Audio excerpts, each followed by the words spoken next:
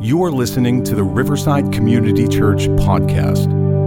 For more information, visit us at www.riversideconnect.org. So good to see you this morning. My name is Michael Evans. I'm one of the pastors here on staff at Riverside. And if you're listening via podcast, I want to say hello to you also.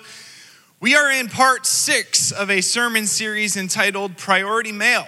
And we're looking at the book of Revelation, which, if you're not familiar with the Bible, is the very last book in the Bible. And for a lot of people, the book of Revelation is very intimidating because it's filled with apocalyptic visions and prophetic announcements, and it can be confusing at times when you're reading about the beasts with like the chicken legs and like the dragon head breathing out clouds of fire and smoke, and it's like, what are we talking about here? But listen, it was also written as a congregational letter, which means that people just like us were sitting in a place or standing in a place and hearing these words being spoken, and these people would be able to understand it, and they would be able to apply it to their lives right away. And the truth is that, yes, this text in this letter was written to churches years ago, but it was also written for us today. It was intended by God, our Creator, that these words in this letter and the things within these letters would reach us today, and that our lives might change as a result of hearing them. That we would receive direction, and we would receive guidance and hope and strength in the midst of a hard time, and purpose, and all of these things. And this morning, we're going to be looking at Revelation chapter 3, verses 1 through 6. So I would encourage you to maybe grab a Bible or open up the live event or something of that nature so you can follow along with the text. I'll have some of it on the screen, but mostly not. So you might want to open up the Bible. And we've been looking at 7 letters that were written to 7 churches, and this is the church Sardis. And I find this particular letter, this is Revelation chapter 3, verses 1 through 6, a very inspiring kind of a letter.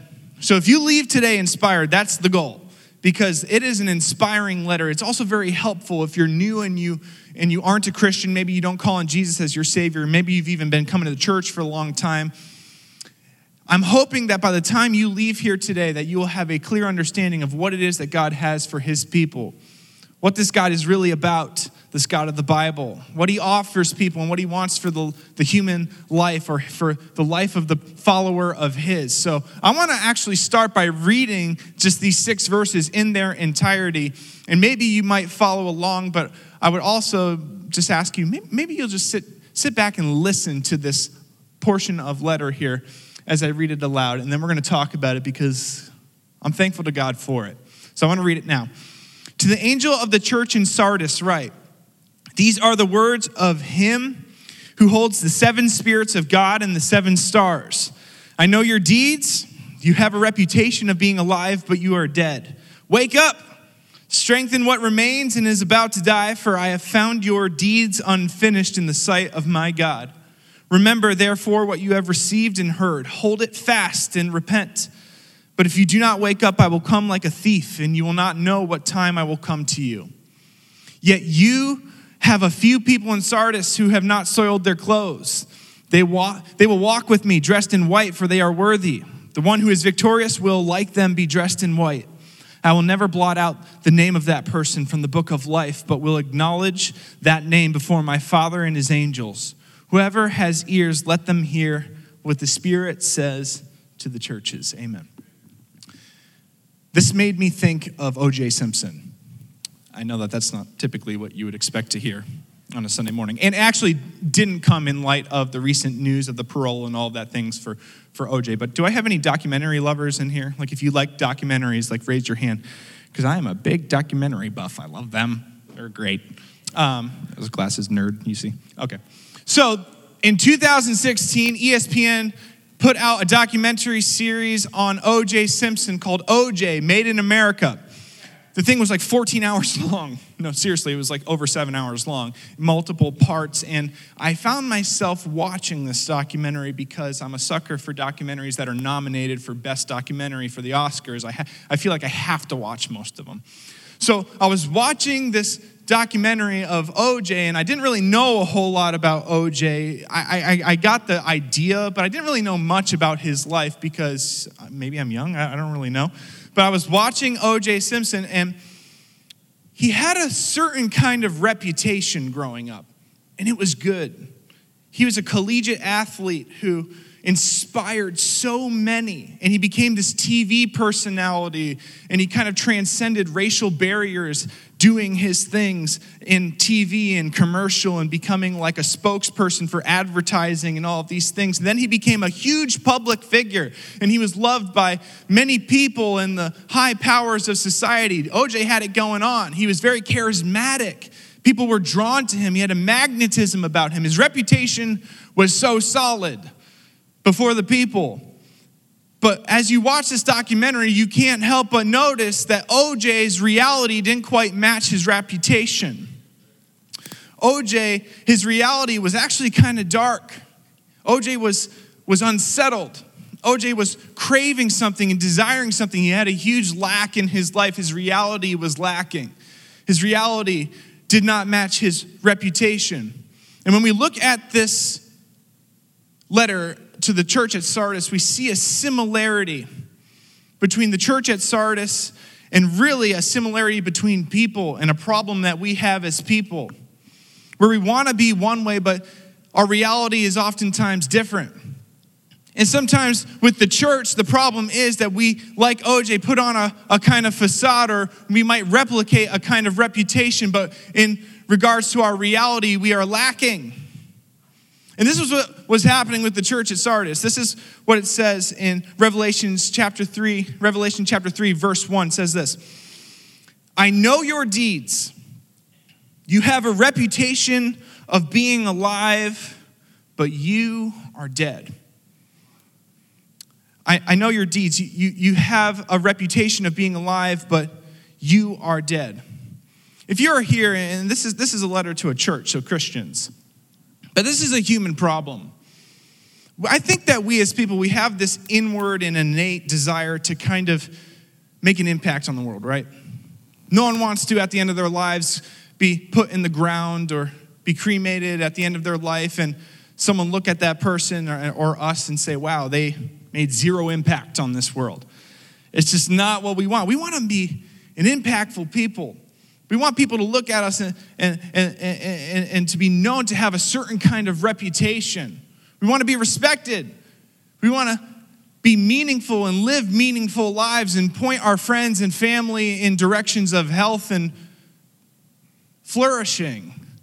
But really, so many of us kind of can identify not only with OJ, but can identify with the church at Sardis, amen? Where sometimes we put up this kind of facade where we are replicating a kind of reputation that doesn't quite match our reality.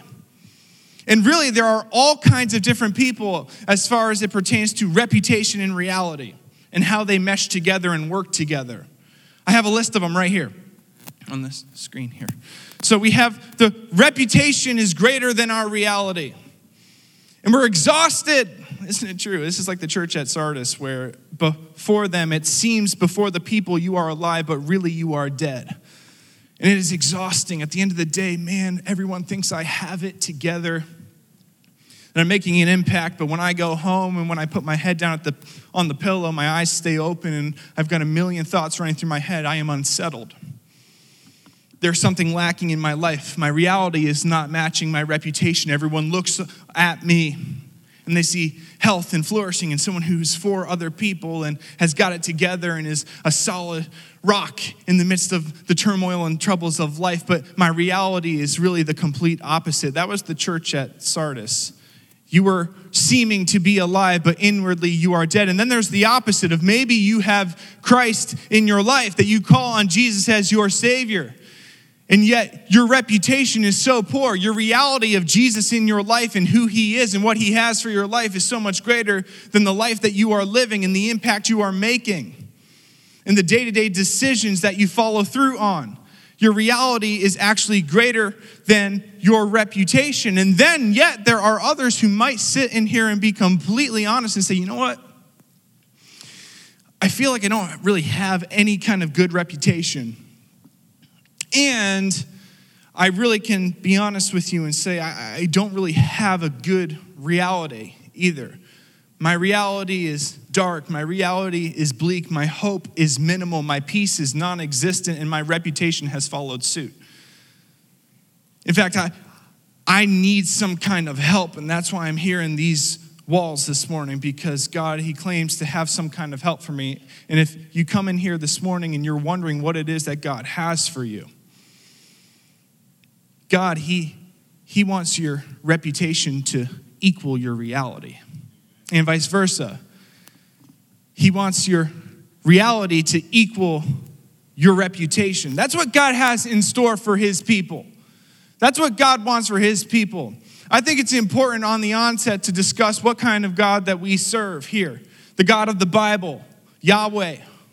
The God we read about here in the scriptures and what he has for his followers. If you're here and you're wondering, what is it that God wants from me? Whether you've been a long-term Christian or whether you're here for the very first time. God, he wants the best reality, and he wants lives lived in the best reality with the best reputation. That's what God wants. God wants the lives lived in the best reality with the best reputation. What's the reputation God wants? I find this very satisfying as a person. Because like I said, we have these innate desires, don't we? We don't want to go coasting through life just waiting for heaven. I think that's a danger as a Christian, isn't it? We're told that there's this grand heaven with Jesus, and it's easy to maybe fall into an escapist mentality. Oh, the world around me is so broken and so messed up. Oh, do I long for the day where I could leave this place? It is good to leave this place and to be reconnected with our Savior in heaven, but God's got work for you to do here and work for you to do now. God's got a reputation for you.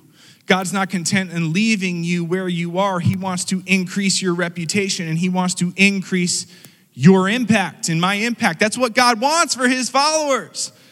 We preach it often in Matthew chapter 5. Oh, I love this. What God has in store for his followers. What kind of reputation does God want for his followers? What kind of reputation does he want for his followers? Matthew chapter 5, verses 13. You are the salt of the earth.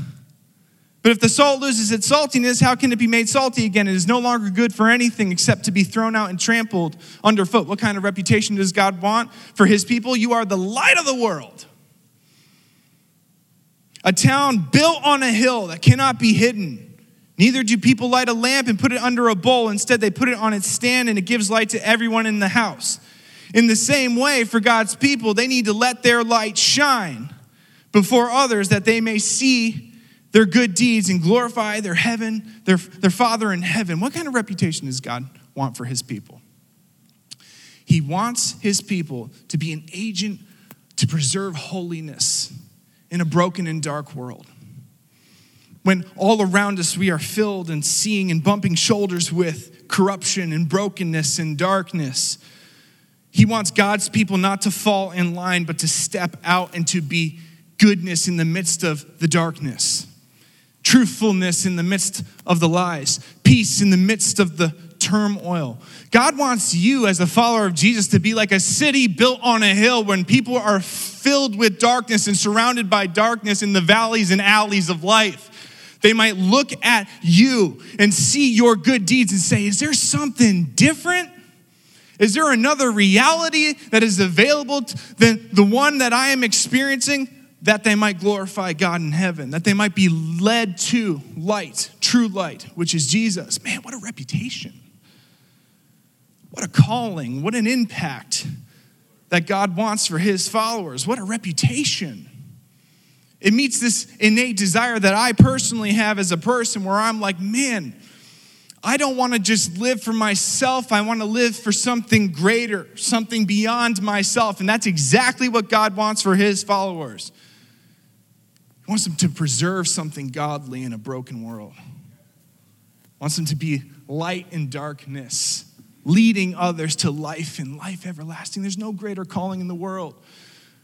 We run into this problem, I think, often of seeing God as this God who wants to kind of put a lid on my happiness or who wants to put a lid on my potential, who wants to kind of suppress me and what I truly want and what I need to embrace to flourish. No. God doesn't want to put a lid on your life. God wants to take the lid off of your life and to experience life and life to the full through him. The problem is, for us, sometimes that requires certain confinements. But our God is a God who wants to give to his children the things that would cause them to flourish and to prosper. Oh, he said the prosper word. The prosperity gospel. No. God might call you to drop everything you own and move to another country for the orphan and the widow. God might call you to stand out among the crowd when that might mean political death, when that might mean the death of your promotion, or it might mean the death of certain friendships. Oh, it can get very difficult. But it is always good and always prosperous and always flourishing when you are following Jesus and grabbing hold of the reputation he has for you. God, he wants to give good things to his children. I love the way it says in Matthew chapter 7, verse 9. Which of you, if your son asks for bread, will give him a stone? Or if he asks for a fish, we'll give him a snake. Some of us need to hear this about our God this morning. If you then, though, are evil and you know how to give good gifts to your children, how much more will your Father in heaven give good gifts to those who ask him? God wants good things for you.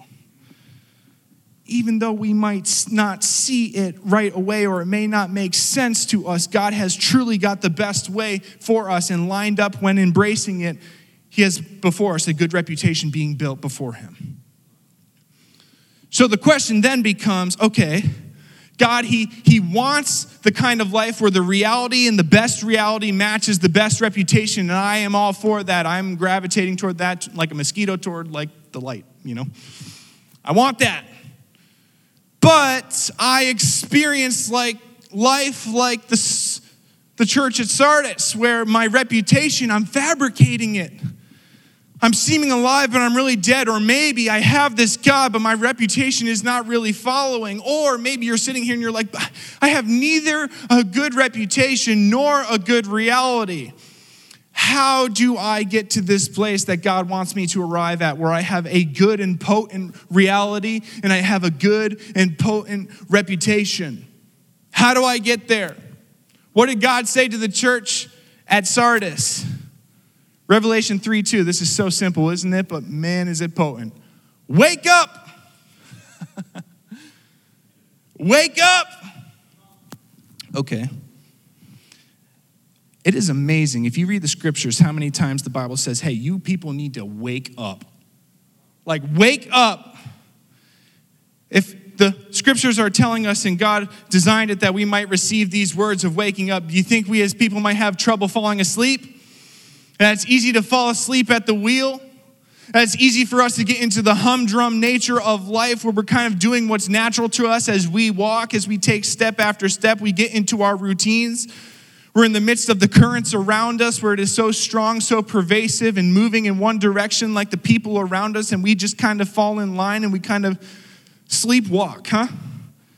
Maybe you find yourself this morning in a state of sleepwalking. I've seen people sleepwalk. It's scary. There's not a lot of direction there. There's not a lot of reputation being built there. Not so good ones. I've seen sleepwalkers run into walls. But maybe that's you this morning. You're feeling, man, I just sleepwalking. God, he says, you need to wake up. You need to see where you are. You need to identify where you are with your reality. Are you living with the best reality? Are you making and creating the best reputation through me? Or are you idly going through life? The powerful Christian life is the attentive life. A life that is awake, that is alert, that is honest about the areas where we are sleepwalking, where our reputation could be so much grander had we followed the way of Jesus as opposed to following the ways of our culture or those around us. Jesus, he says, and God says to wake up. Identification is step one. When it comes to trying to get this life of we have the best reality and the best reputation, step number one is, where am I? Am I living with the best reality? Am I living with the best reputation? Am I identifying a problem, a lack? What is it that God wants me to do? And maybe you've identified even right now that list of where you are. Man, there I am.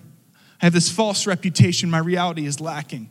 My reality is solid in Jesus, but my reputation is lacking. I have neither a good reality nor a good reputation.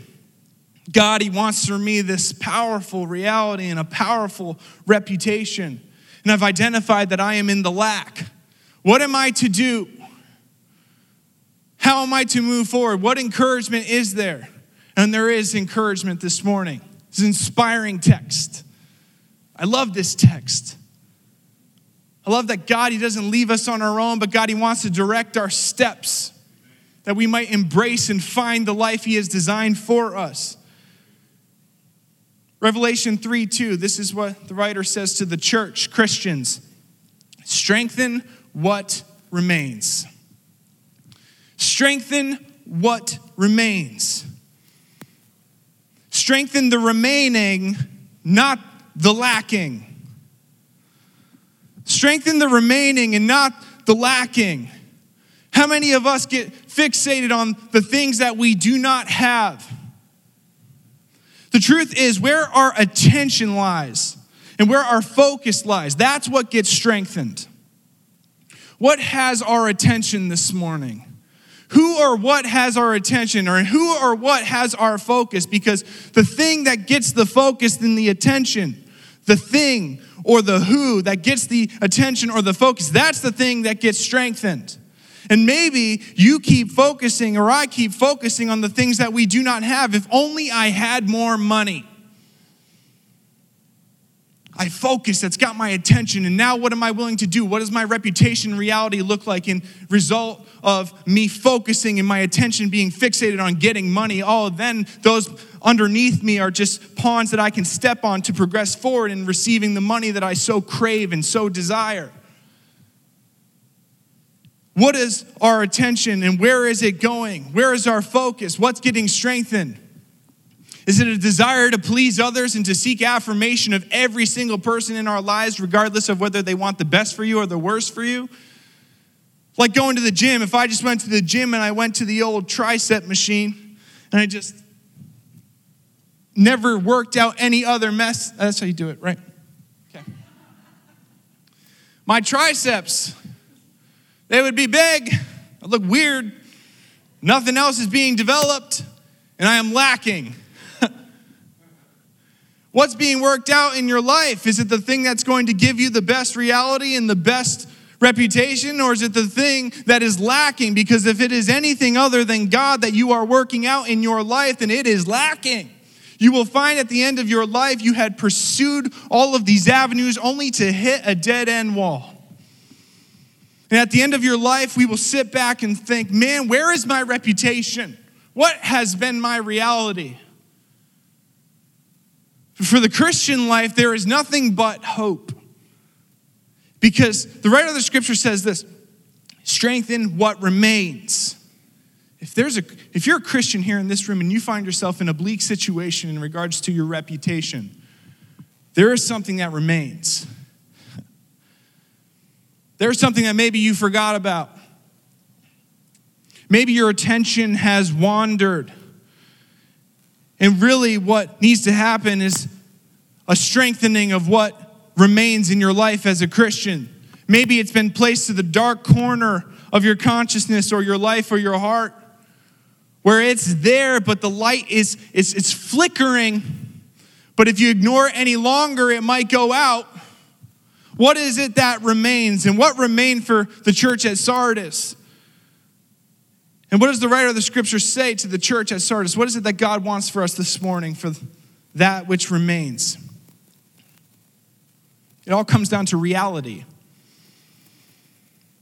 What is my reality? What is my reality? Because we can't get the good reputation. We can fabricate a good reputation without a good reality. But to get the authentic and the most impactful and the most powerful reputation, we need to have a solid reality. And the question is, what is my reality? Where is my attention? Where is my focus? Where should it be? If I've lost it and I am finding my reputation diminishing, where does God want my attention, my focus to be? What is my reality? What should my reality be? This is what the writer says to the church at Sardis and what God has for us this morning. Oh, it is powerful. Revelation 3, verse 3. Remember, therefore, what you have received and heard, hold it fast and repent. Church, you have received something that you may have forgotten about. Maybe this thing that you have received, this thing that you have heard has fallen to the wayside in your life and of your gaze, but you need to bring your gaze back to the thing that you received and that you heard. And it is so important, church, because it is so important, in fact, that if you are not pursuing this thing, if you are not remembering and attaching your attention and focus to this thing which you have received and heard, and if you are not holding that fully every day, you need to repent. Meaning, if you are going any other way but to that thing that you have received and heard, you need to turn away from the thing that is grabbing your attention and focus, and you need to turn toward that thing which you have received and heard. This is so crucial, so important, that if you are not attached to and tethered to that thing which you have received and heard, church, you need to repent. Turn away and run fast toward that thing which you have received and heard. Because that thing which you have received and heard, oh, it'll make all the difference in your life if you give him your all. Your reality will change. Your reputation can change. What is the thing that they received and they heard? It seems that the power, the secret sauce, the equation is answered in the thing that they had received and they had heard. The thing they had received and the thing that they had heard was displayed at the very beginning. We already read it. At the very beginning of the letter to the church at Sardis. Verse 1, chapter 3. Is the answer to the reality equals reputation, and how do I live that kind of a life? Answer. The answer lies in this. The church at Sardis and what the Christian has received and heard.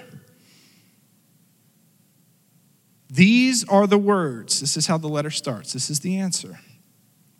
These are the words of him who holds the 7 spirits of God and the 7 stars. Oh. These are the words of him who holds the 7 spirits of God and the 7 stars. That's what you received and heard. You received and you heard a message about this one who holds the 7 spirits of God and the 7 stars. Who is this? It's Jesus. You received Jesus. You got to remember Jesus. If you find yourself in a lack of a best reality, you need to remember Jesus.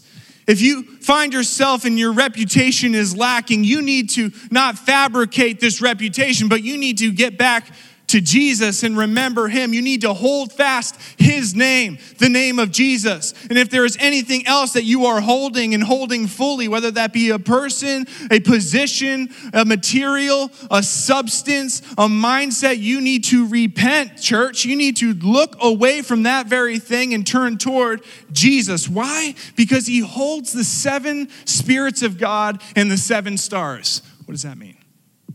What does that mean? I like that, but I don't know what that means. 7 means completeness in the book of Revelation. Fullness, completeness, lacking nothing is a complete number, the number of completion. God holds the 7 spirits of God. Jesus holds the 7 spirits of God, which means in one hand, Jesus, represented here in the text, is holding the Holy Spirit of God. God himself, God the Holy Spirit. The one and the means by which the best reputation is gained, because from the Holy Spirit flows power. Holy Spirit flows the ability to live out the life and the reputation that we as people were designed to live in relationship with God. The Holy Spirit is the means by which we make the greatest impact in this world, the impact we are designed and destined and desiring to live. He's the one, the Holy Spirit, who convicts us to help us to see clearly, to wake up. The Holy Spirit is the linchpin in the productive Christian life, living the life that the person was designed to live in God. That's what Jesus holds in one hand. The seven spirits of God. The Holy Spirit in all his fullness, and all of his splendor, and all of his power are available. The means by which we live the greatest reputation. That's what Jesus holds in one hand.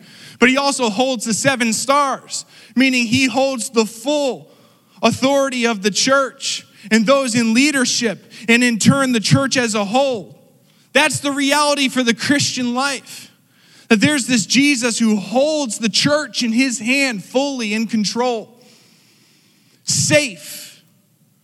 Regardless of what the world throws at, regardless of what circumstances befall them, Jesus, he holds the seven stars. He holds the church in his hand in all fullness.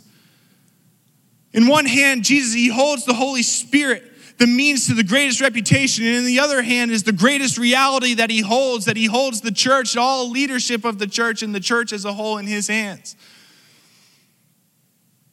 And what is it that Jesus has done? What is it that Jesus has done for the life that is yearning the best reality with the best reputation? What is it that Jesus has done? He holds these two things in his hands. But on our own, here we exist without the best reputation and without the best reality.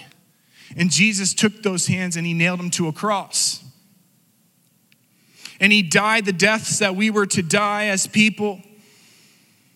That on our own we are left to experience nothing but death, but life without the best reality and without the best reputation. Jesus, he took those hands and he nailed them to the cross, and he died for our sins, our brokenness, our tendency to wander from the ways that we ought to go to, wandering from God who loves us, the God who has designed the best for us. Jesus, he died for our sins, and yet death could not hold him down. 3 days later, Jesus, he rose from the dead, and he ascended into the heavenly places, that when we put our trust and our faith in Jesus, in our lives, Jesus' hands, they come together for us. That we can exist in the best reality, with the best reputation. That when we call on the name of Jesus, those two very hands that hold the fullness of the Holy Spirit and his power to live the best life that you were designed to live. Not always easy, scary, unpredictable. Who knows where I'm going? Who knows who I will lose along the way? That Holy Spirit power in one hand, and he holds you in his other hand, and he wants to wrap those hands around you and hold you tightly, that you might live the best reality with the best reputation. That's just what Jesus does. He tethers reality and reputation. He holds them together. If you find yourself here discontent as a human being, your answer lies not into the next promotion or the next relationship or the next fix, but it lies in the name of Jesus. It's worth giving a shot because the burden of proof is on Jesus. Give your trust and your faith to Jesus, because Jesus is the one who tethers reality and reputation. I want to invite the worship team to come up this morning. Here's the simple thing, church. God has got something designed for this church, a Riverside Community Church. And if you're here visiting from another church, God has got a design and a plan for you. I believe every person in here who has called on the name of Jesus or not, God wants to do something miraculous with your life. He wants you to have an amazing reality, and he wants you to have a great reputation. A reputation in a broken world, unmatched, pointing others to life and life everlasting, being light in the darkness, salt in an otherwise flavorless world. How appealing it is. And the call to the church at Sardis is the same call we have as a church, which is this: live the reality equals reputation life. You got to live that life. You cannot settle for less than that life. God has designed too much for his church. God wants you to walk with him in every area of your life and of my life, because the best reality and the best reputation comes in that submission to God in every area of our lives. And there is a great reward at the end of it all. You can experience life and life everlasting. Life with God on this earth is almost just good enough. I got to be honest with you. As a follower of Jesus, I'm going to be completely honest with you and say, even if there was no heaven, I would still follow Jesus on this life because he has what's best in store for me, and I have found it to be true day in and day out, following him even when I don't understand why. And this is what Jesus says to those who follow through on living the life that is living the best reality and the best reputation. This is how the writer of the scripture kind of caps off all of this letter. This is what he says. Yet you have a few people in Sardis. And when I was reading this text, I thought about myself. And I would encourage you to think about yourself. Could it be said of you, yet you have Mike, yet you have Paul, yet you have Matt,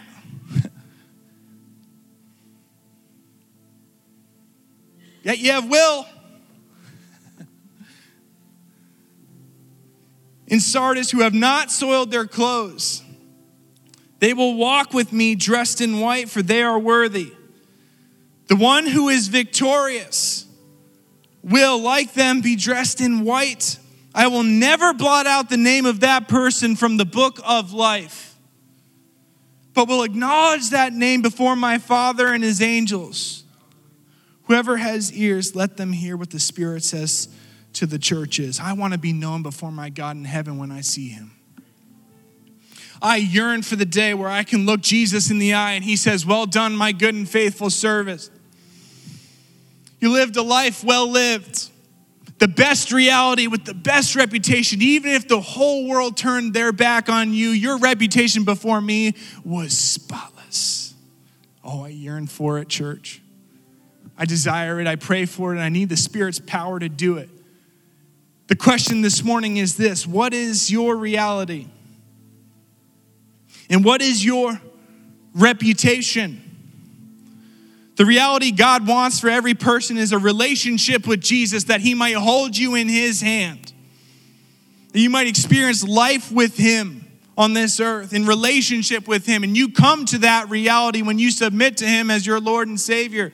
Jesus, I recognize that I am on my own destined and deserving of death. But Jesus, I put my faith and trust in you. I recognize that you died on the cross for me, and that death could not hold you down, but 3 days later you rose from the grave. And Jesus, I'm putting my trust and I'm putting my faith and hope in you. Would you direct my life? I am yours. Save me. What is your reality and what is your reputation, church? Our reputation ought to be the city on a hill. What is our reputation at work? What is our reputation in the midst of our families? When turmoil starts coming or arguments start lifting, what is our reputation? What is our reputation in the community? Does the church know us in Cambodia? Does the church know us in Africa? Does the church know us all across the world because we are in this together? What is our reputation? Jesus has designed for us to live the best reality with the best reputation. And what is our reality and what is our reputation? We ought to embrace the best. As we prepare to respond in worship this morning and crying out to God, I want to encourage you, church, regardless of where you find yourself, strengthen what remains.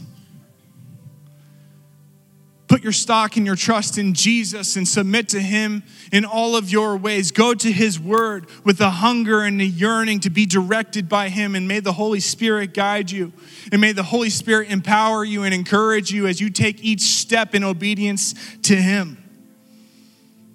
Live the reality equals reputation life. Let's pray.